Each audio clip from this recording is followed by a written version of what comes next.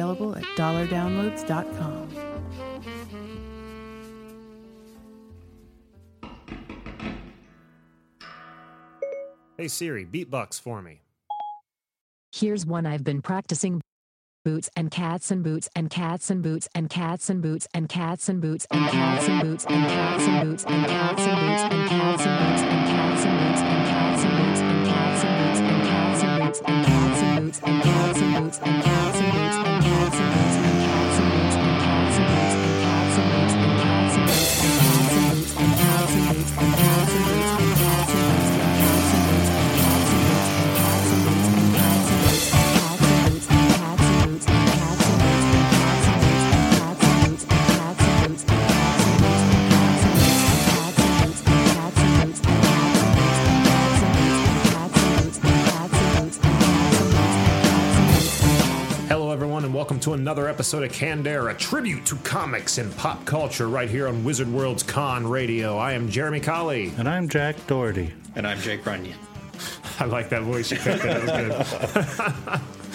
And we've got a very special episode for you today. We are joined by the voice of Siri, Susan Bennett.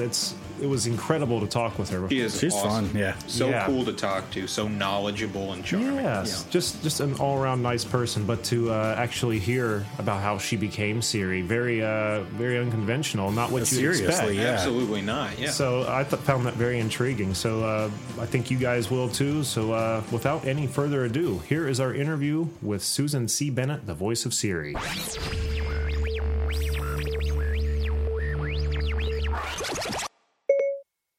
Thanks so much for being with us today, Susan. It's really a pleasure to have the voice of Siri on the show here with us today. Why, thank you, Jeremy.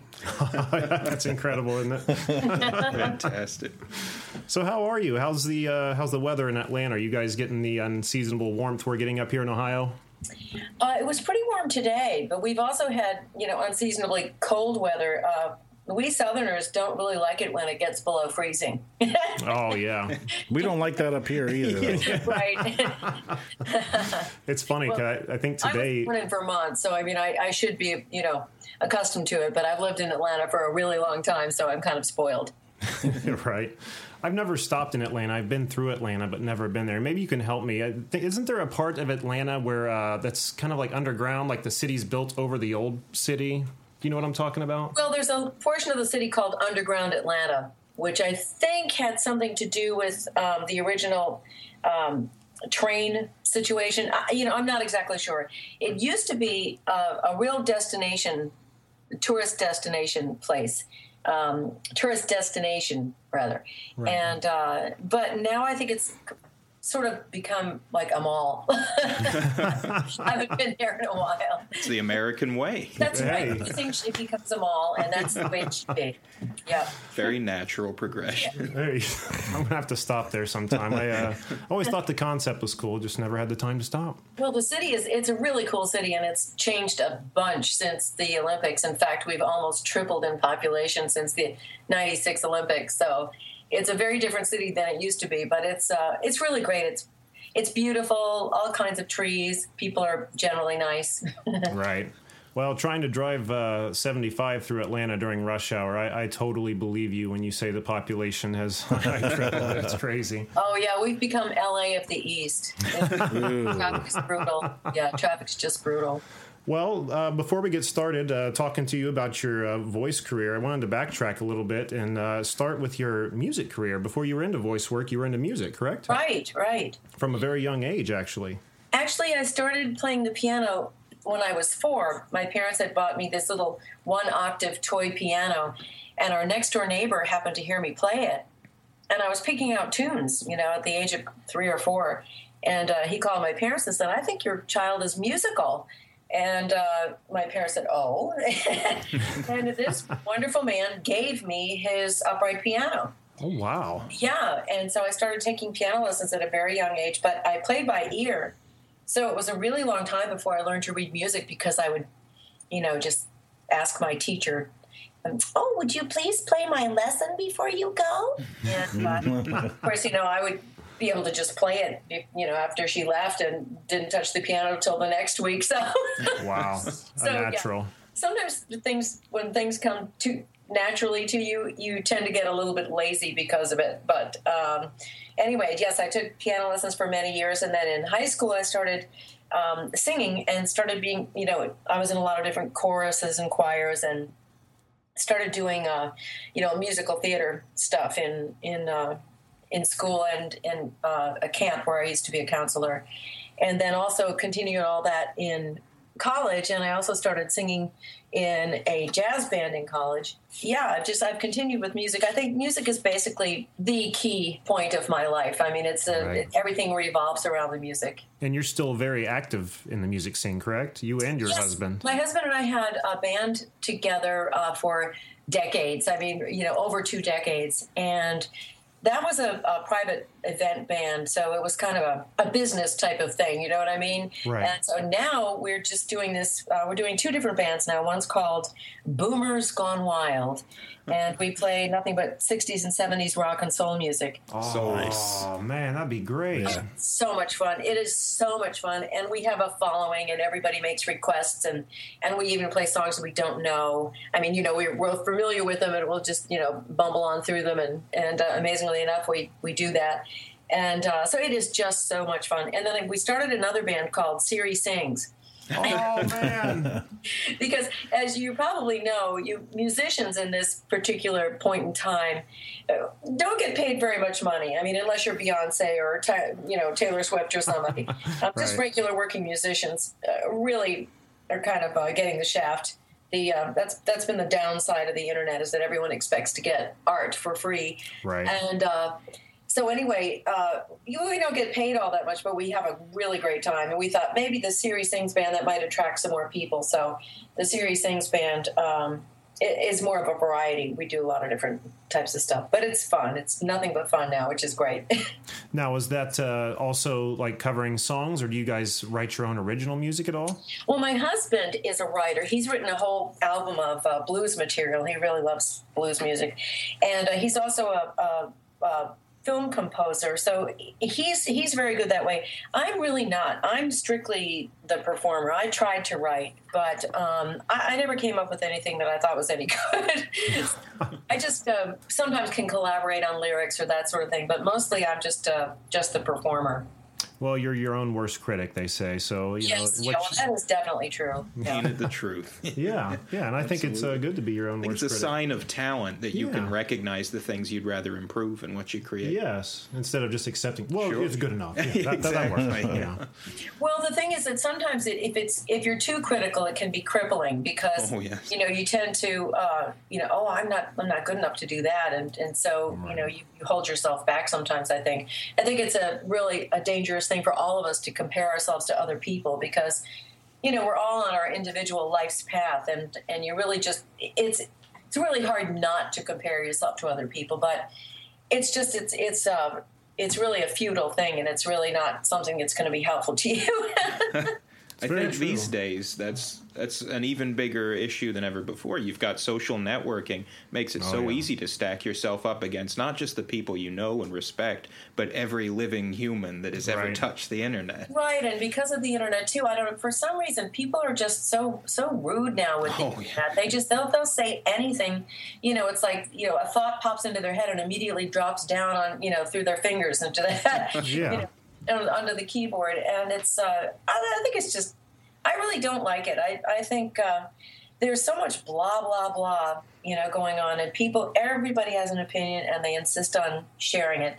And we've all got to be heard. But I like to say, I love some silence. Oh, yeah. Silence is so nice.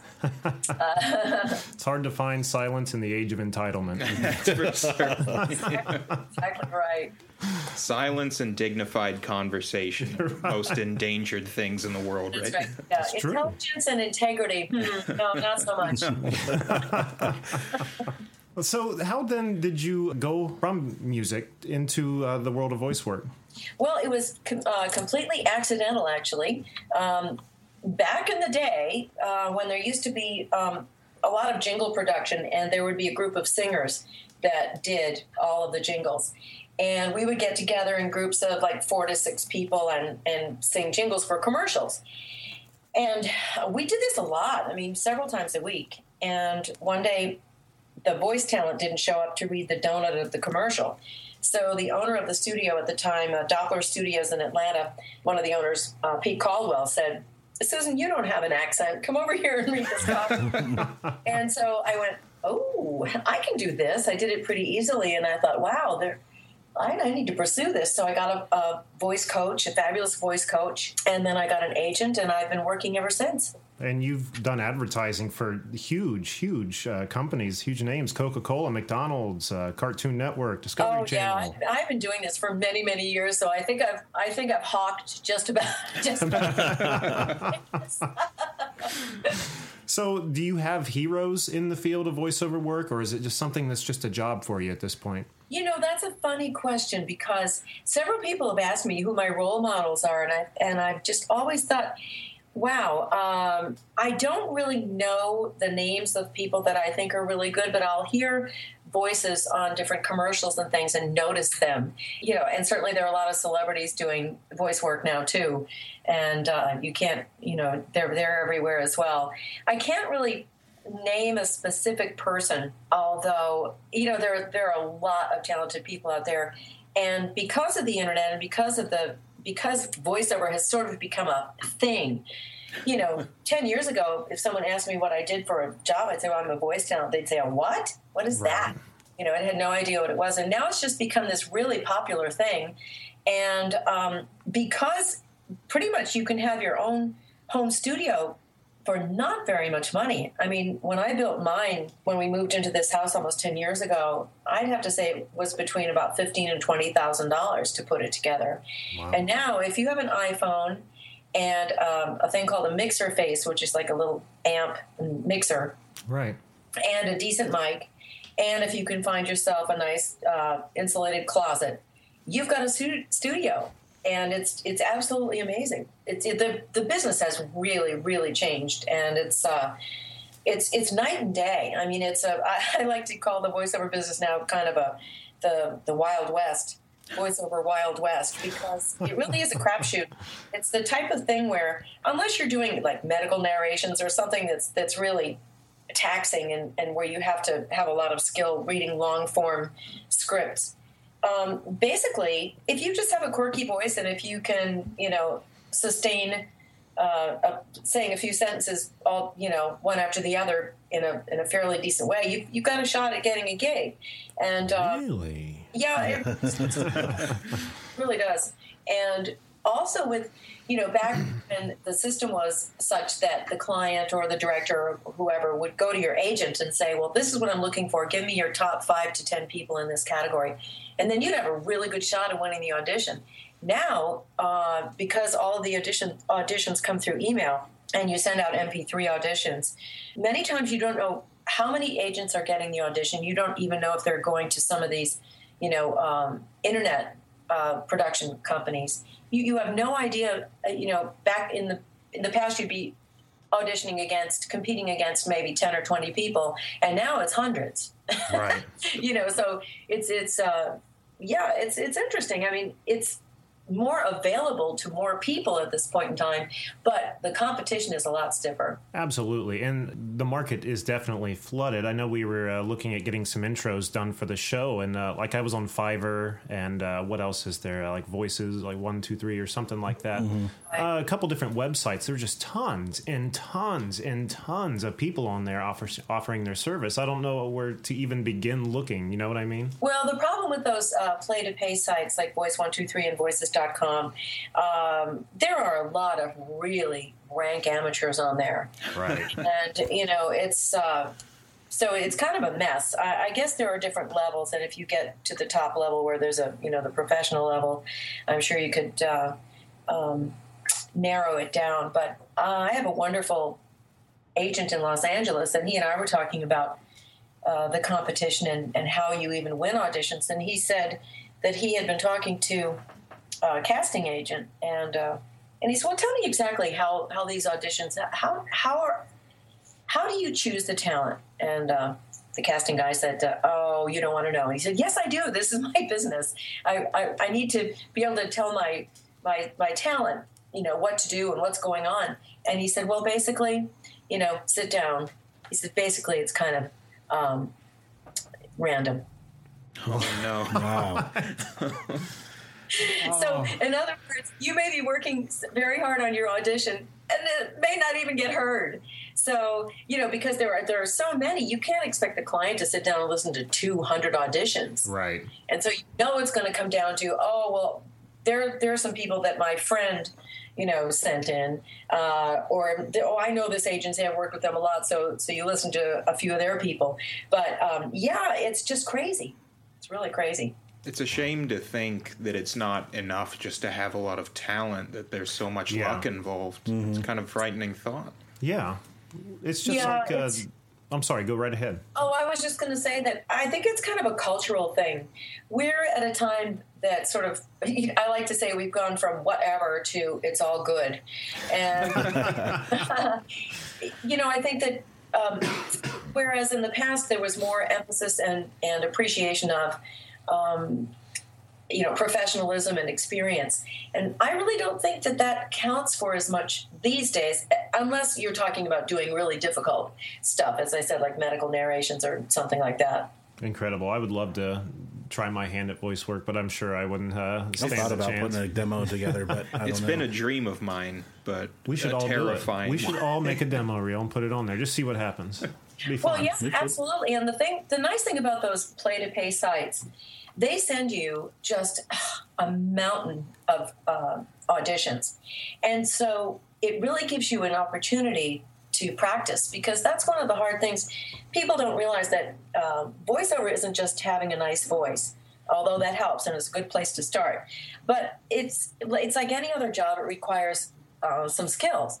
Right. And part of those skills are reading, reading cold, being able to read something in a limited amount of time, like 30 or 60 seconds for a commercial. And a lot of it is acting. It's basically acting for the voice, unless you're just an announcer, unless you're just doing straight reads. You're basically having to act with your voice. And so I always tell people to take improv classes, do anything where you're put on the spot and you have to come up with the goods, because the biggest hurdle, I think, is learning how to audition, because auditioning can be hard. And now that we're all auditioning by ourselves, we're not auditioning face to face with the client, so we can't get any sort of feedback, or we can't get any direct direction, face to face direction. Right. You're getting direction that you're getting in the email, and sometimes those directions are so long and involved that by the time you get to the end of the description, it's almost the opposite of what they started off with. It's like, what are they looking for? And I think sometimes they don't even know. They just want to see what your interpretation is. So getting over the fear of auditioning, just getting used to auditioning, is a big deal. So that's where those play-to-pay sites really come in handy, because it forces you to practice and get used to it. I always feel like the voice actor has got to have it so much harder than the screen actor, because you don't have the use of your body and your limbs to portray your feelings. You have to push everything out through your voice. Convey so much just with one tool. Yeah. For me, I think it's just the opposite, because even if you're doing a voice person, I mean, I use my hands all the time, and I'm moving around all the time when I do voice work. To me, you don't have those extra technical things that screen actors have to have, being in the right spot at the right time, or being at a certain angle so they've got the right lighting and all that kind of thing. All the technical things that you have to remember, along with memorizing the script. See, that's another thing too. We're real brats. We voiceover people. We get to read the script. We don't have to memorize it. Now, before you voiced Siri isn't the first time you voiced like a piece of technology that's changed our culture. You were the voice of one of the, if not the first ATM, right? Well, sort of. It wasn't the first ATM. It was the first successful ATM in the country. This was back in the late 70s, if you could imagine. I was 2 at the time. I was very precocious. And they were trying to get ATMs, to be popular. And at that time, people didn't have personal computers. And, smartphones were years and years away. And so people were generally just really suspicious of getting their money from a machine. They just weren't comfortable with it. And so this ad agency in Atlanta called McDonald & Little came up with the idea of personalizing the machine they gave her a face. She kind of looked like the Swiss Miss. and they hired me to sing the jingle. So, I'm Tilly, the old-time teller. So, nice. Tilly had a personality, and she was sweet and funny, and so all of a sudden people were no longer afraid of the machine, and she became the first successful ATM in the country because of that. So, I call that my first gig as a machine. That's very cool. Incredible to think that so many people are effectively growing up with your voice as part of the world around them, first in the form of that machine and now as Siri, which is everywhere. It's pretty wild to have that kind of cultural impact. And not only that, you're the voice of Delta Airlines too, right? Correct. Delta Airlines gates worldwide. I tell you what zone you're in. That's incredible. So you probably get recognized a lot with the Delta voice. I mean, you drop no? Never. It's really funny. And even with the Siri voice, one person in 4 years has recognized my voice, and it was a banker. I went into Wells Fargo, and I wanted to talk to them about, transferring some money or something. And this guy says, "Boy, your voice sounds familiar." And I thought, "Oh my God, you're kidding." And so I finally told him that I was the voice of Siri. He goes, "Oh my word." He said that, he knew it. He said, "Yeah, we just got this iPhone, and that sounds like your voice." I said, "Well, you shouldn't be a banker. You should be in the audio business because you've got amazing ears." Right. No, normally because my regular speaking voice doesn't really sound a lot like Siri, because the voice was manipulated after the recordings were done. I don't know what they did, use some sort of compression or whatever to make it sound the way they wanted it to sound. And also the Siri voice was pitched a little bit lower, and I can't really remember if I did that intentionally or whether that just happened because the recordings were 4 hours a day, 5 days a week. Wow. And it was very, very tedious stuff. And so, the Siri voice is more down here. Hello, Jeremy. And so it's a completely different sound. And so people rarely, recognize my voice. Plus, it's a question of context. Nobody expects to hear it. Right. That's a good point. About those recording sessions that were ultimately used for Siri, they didn't start out for Siri, correct? Right. They were done for a text-to-speech company. And I was also working through another company here in Atlanta that I do a lot of messaging work for. And so they came up with these new scripts, and they said, "Would you be interested in doing this work?" And as a freelancer, just a working voice talent, I thought, "Oh, yeah, this is great. There'll be tons of work." And this was true of all of the original series worldwide. We did these recordings not really knowing where they were going to go. I was basically told that it was more phone messaging, that they were just going to be on phone systems, which technically is true. The iPhone is a phone system. But the difference is that all of a sudden, when you do this type of work, it's very anonymous. And no one notices the voice on a phone, because you're too busy trying to get down a phone number. You're too busy listening to the information that's being, expressed. And so, I thought, well, I got nothing to lose if I'm just on these phone systems. No one's going to recognize it. But all of a sudden, when you become a persona, which is what Siri is, and that people are, interacting with you regularly, it's a totally different thing. One of the original series, who was male in another country, for instance, he found out he was the voice of Siri. Well, of course, it was another name in his country during a recording session. And he was just absolutely shocked. And it turned out that the recording session he was doing was for a company that was in conflict with Apple. And he ended up losing his gig. Oh, wow. Yeah, so not only was he not paid for being on millions of iPhones, he lost his other gig. And to be in the dark the whole time like that. Yeah. I think that I think that what happened is that the original Siri voices fell into that black hole between business as usual and technology, just the speed of technology. Certainly the people that were behind the scenes, certainly these people knew where the voices were going eventually. But, I guess it's just, it's really a hard thing to talk about because it's kind of emotional in a way.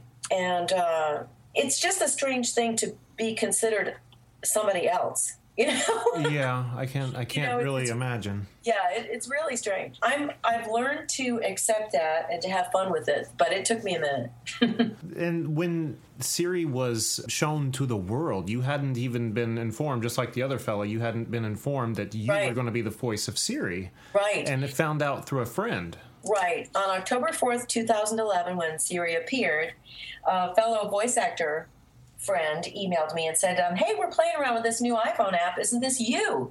And I went, what? So I went on the Apple site and listened, and I went, oh, my God. that's my voice. Yeah, so, it was pretty weird.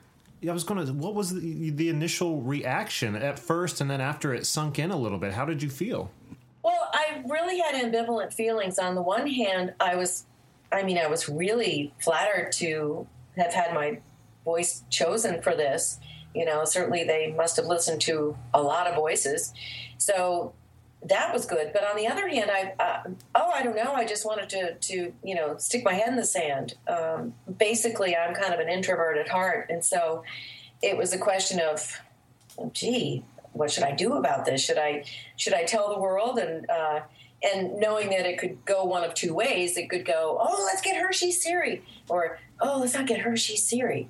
Oh, yeah. And so I really struggled with the decision for a long time. And finally, my husband and my son both just harassed me about it. They just said, you're an idiot. This is such a unique opportunity. And I just thought, okay, you're right. I'm just going to make the leap and see what happens. And it's been a lot of fun, I'll have to say. I've done a lot of really cool things I never would have had the opportunity to do had I not been the original voice of Siri. Now, it was almost 2 years before you decided to let the world know you were Siri, right? I know. Isn't that crazy? And I drove myself nuts for 2 whole years. It was really, really strange. What was the debate happening in your head there? I mean, why did you have reservations as to revealing your identity? Well, a lot of us voiceover people are used to being invisible. We're used to being anonymous. It's kind of like the TV show The Voice, where when you audition, you're being judged solely on your voice and your performance. Oh, I see. And not, who you are, where you're from, how old you are, what you look like, all of those things, which people can't help but making a judgment when they see you. They just automatically make a judgment. Oh, well, we can't use her. She's to this or that, And so anonymity is a real plus in the voiceover world, unless you're a celebrity. And then, of course, you're going to be hired because you're Julia Roberts or John Hamm or someone. Right. But so for me, that was the debate. And it really took a long time. I think I kind of would let myself not make the decision for long periods of time. And then it would come up again. And, it really is strange that it took that long, but it did. Now, when you did decide to reveal it, you had been talking with someone from CNN, I believe, and they accidentally stumbled onto your secret. And then when you decided to reveal, you let them break the news, right? Right. There's a wonderful journalist named Jessica Ravitz, and she is with CNN.com. And she had called me in the summer of 2013 to talk about, she was doing a story about the Atlanta airport, because I believe with its new wing, it's going to become the largest airport in the country, if not the world. And so she was interviewing all the people whose voices had been used in the airport. And I used to be the voice of the train in the airport. I was the voice of that train for about 10 years. And then I was also the voice of Delta Airlines gates worldwide. So she was interviewing me about that. And just out of the blue, she said, "Are you Siri?" And I went, "Oh!" Gulp. I said, "Yes, but you can't print that." You can't say anything about that. Turns out she and I had a mutual friend, and he had told her that I was the voice of Siri. So she kept her promise. And so when my husband had finally decided, what we tried to do was get a hold of the Ellen show, and we sent them an email, and they ignored it. And so when I finally came out, we had this call from the Ellen show. "We really want you on the show." I said, "Well, we emailed you a couple of weeks ago. Where have you been?" And they said, "Oh, no." So after, we sent that email and nothing happened, and I told my husband, I said, I need to get back in touch with Jessica, because I owe her this story. She was so respectful and so courteous with the previous story. So I got in touch with her, and I ended up doing a little interview for CNN called the Red Chair Interviews, a Red Chair interview. Yeah. And it took place in my house, and it was just a little nothing, interview, just a little, kind of interesting little homey story. And then CNN decided, well, wait a minute, this is kind of big. And so they wanted to make it a bigger deal and put it on their morning news show. But before they did that, they said, well, we've got to prove that she's the voice. And so they hired a forensic audiologist. Oh, wow. And I'm thinking to myself, what if this guy says it's not me? And I'm thinking, oh, that would be just horrible. So anyway, he asked me to make some recordings, which he compared to the voice on the phone, and he said, "Yep, that's Susan, 100%." And so they went with it, and I did the big reveal on the CNN morning show. What was it that finally made you decide it's time to let the world know? Sometimes things just happen at the time that they're supposed to happen. Right. I finally just got up the courage to, because I'm a pretty private person, and I wasn't sure that I wanted myself to be out there, but then I thought, yeah, but this is really a unique thing, and you just need to close your eyes and put your fingers in your ear and just jump, just do it. And it just, finally I had just gotten so tired of the debate. Sure. I said, I knew that if I didn't do it, I would just be haunted with making the decision or not making the decision forever. So I thought, well, let me just do this. And yeah, I can't really say exactly why it happened at that very time or why it took me all of that time to make the decision. It seems like an irrationally long time, especially looking back on it. I thought, why did I put myself through that all that time? Oh, no, not at all. I mean, it's a big thing to let into your life. I mean, all the exposure that came with it. You mentioned being on CNN several times. You've been on Showbiz Tonight, Queen Latifah's show. You've even read the top 10 on David Letterman. That's right. Incredible. Right. So what was all that sudden exposure like? Well, to tell you the truth, it was funny. It felt very comfortable. I didn't have a problem with it at all. And I remembered, I used to know how to do this. I used to do a lot of on-camera work, too. And I just thought, this is just a new departure in my career. So I'm just going to accept it as, the Siri years. Right. I had a quick question for you, actually, and it's something I've often thought about when I thought about voice work and the professionals who get into the field.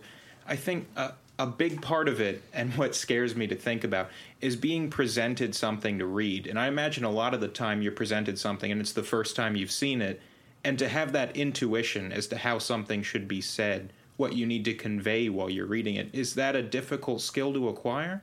Wow, that's a very good question. I think that, as with all artistic things, you have to start out with the basic ability or intuition to do it. I think that you have to have a sense of timing and a good ear and a good sense of what to do. I think you kind of inherently have to have that. And that's why so many voiceover people come from either music, radio work, audio engineering or acting.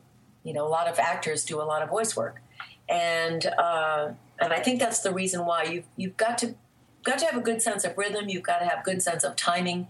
You've got to have a good sense of how to express, as you said earlier, express all the emotions and everything that you're trying to get across with just your voice.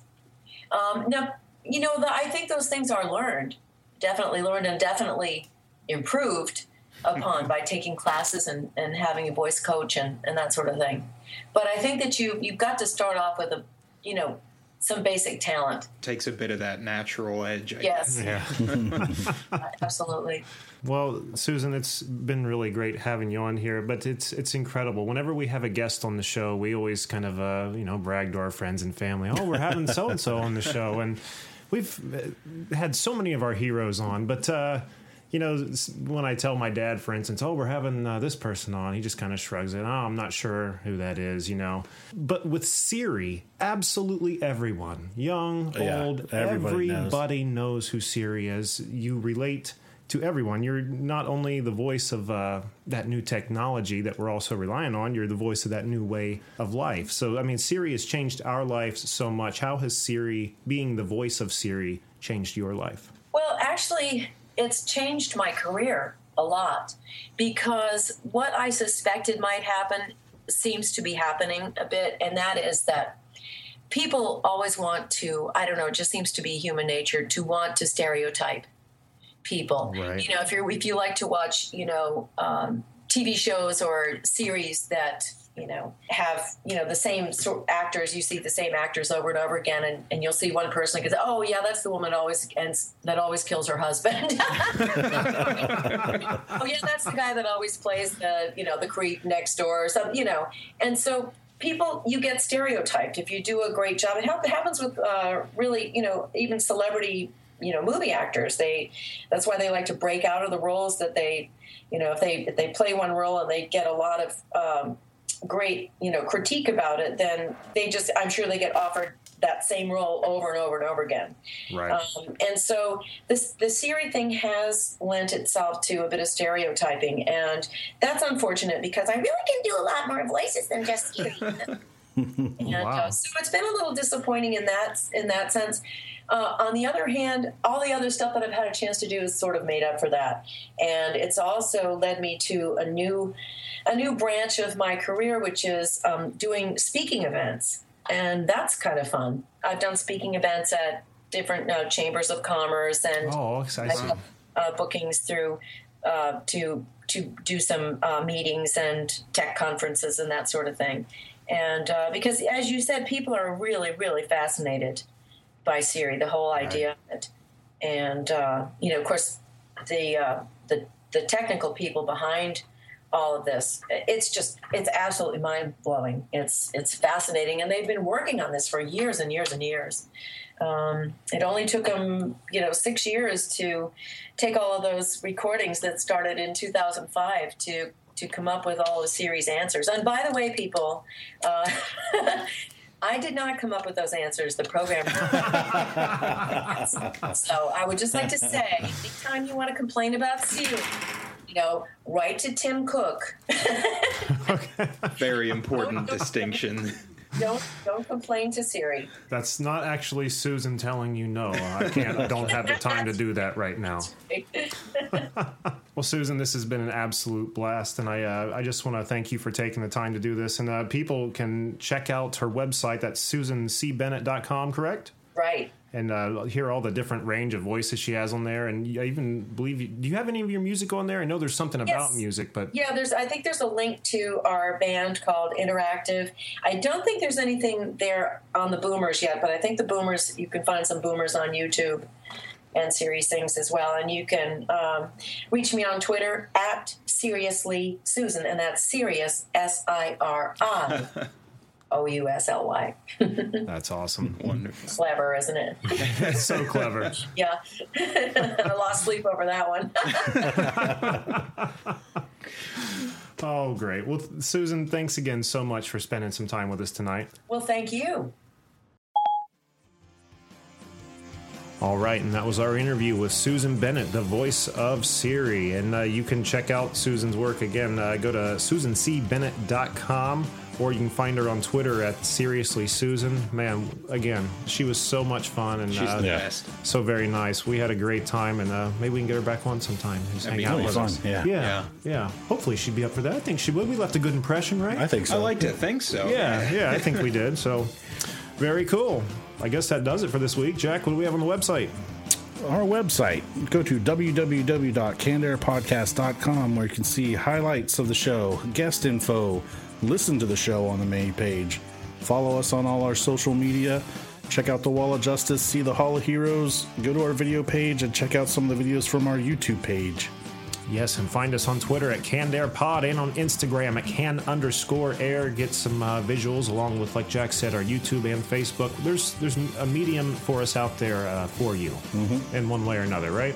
If you'd like to be a guest of the show or a guest on the show and promote your work, send us an email on our contact page on the website. There you have it. That was very nice. I like that. I'll put that together. You got that saved, so it'll stay like that forever. A very sophisticated experience. I really like that. That was good. Yeah, that was good. All right, well, that's going to do it for this week. So until next time, I am Jeremy Colley. And I'm Jack Doherty. And I am Jake Runyon. Thank you, Jeremy, Jack, and Jake. I really enjoyed being on your show. Call me. Thanks for listening, everyone.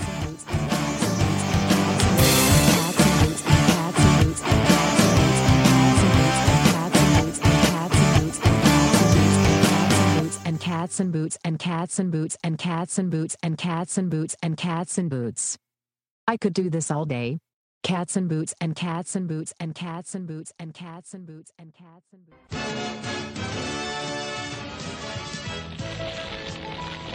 Oh no, the house is on fire. I need to get help. Do it from outside. Blowtorch. Whenever there's a fire in your house, be sure to get outside immediately. And once outside, get on CannedAirPodcast.com. Well, thanks for the tip, Blowtorch, but just one question. What about the fire? And knowing is half the battle. G.I. Joe!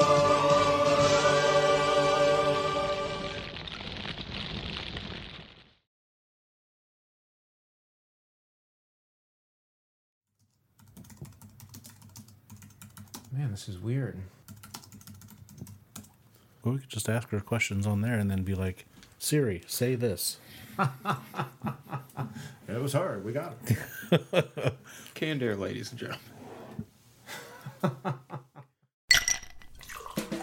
Hi, this is comedian and writer, and let's be honest, I do a lot of things. This is Dean Archipotis, the host of Whiskey Business, the podcast not so much about whiskey as it is one with whiskey. Yes, we drink and talk about whiskey, but we do so much more with so many interesting people. For example, we talk to comedians like Greg Warren. You know, I don't want to brag, but let's just say I can walk into a Red Lobster and get whatever.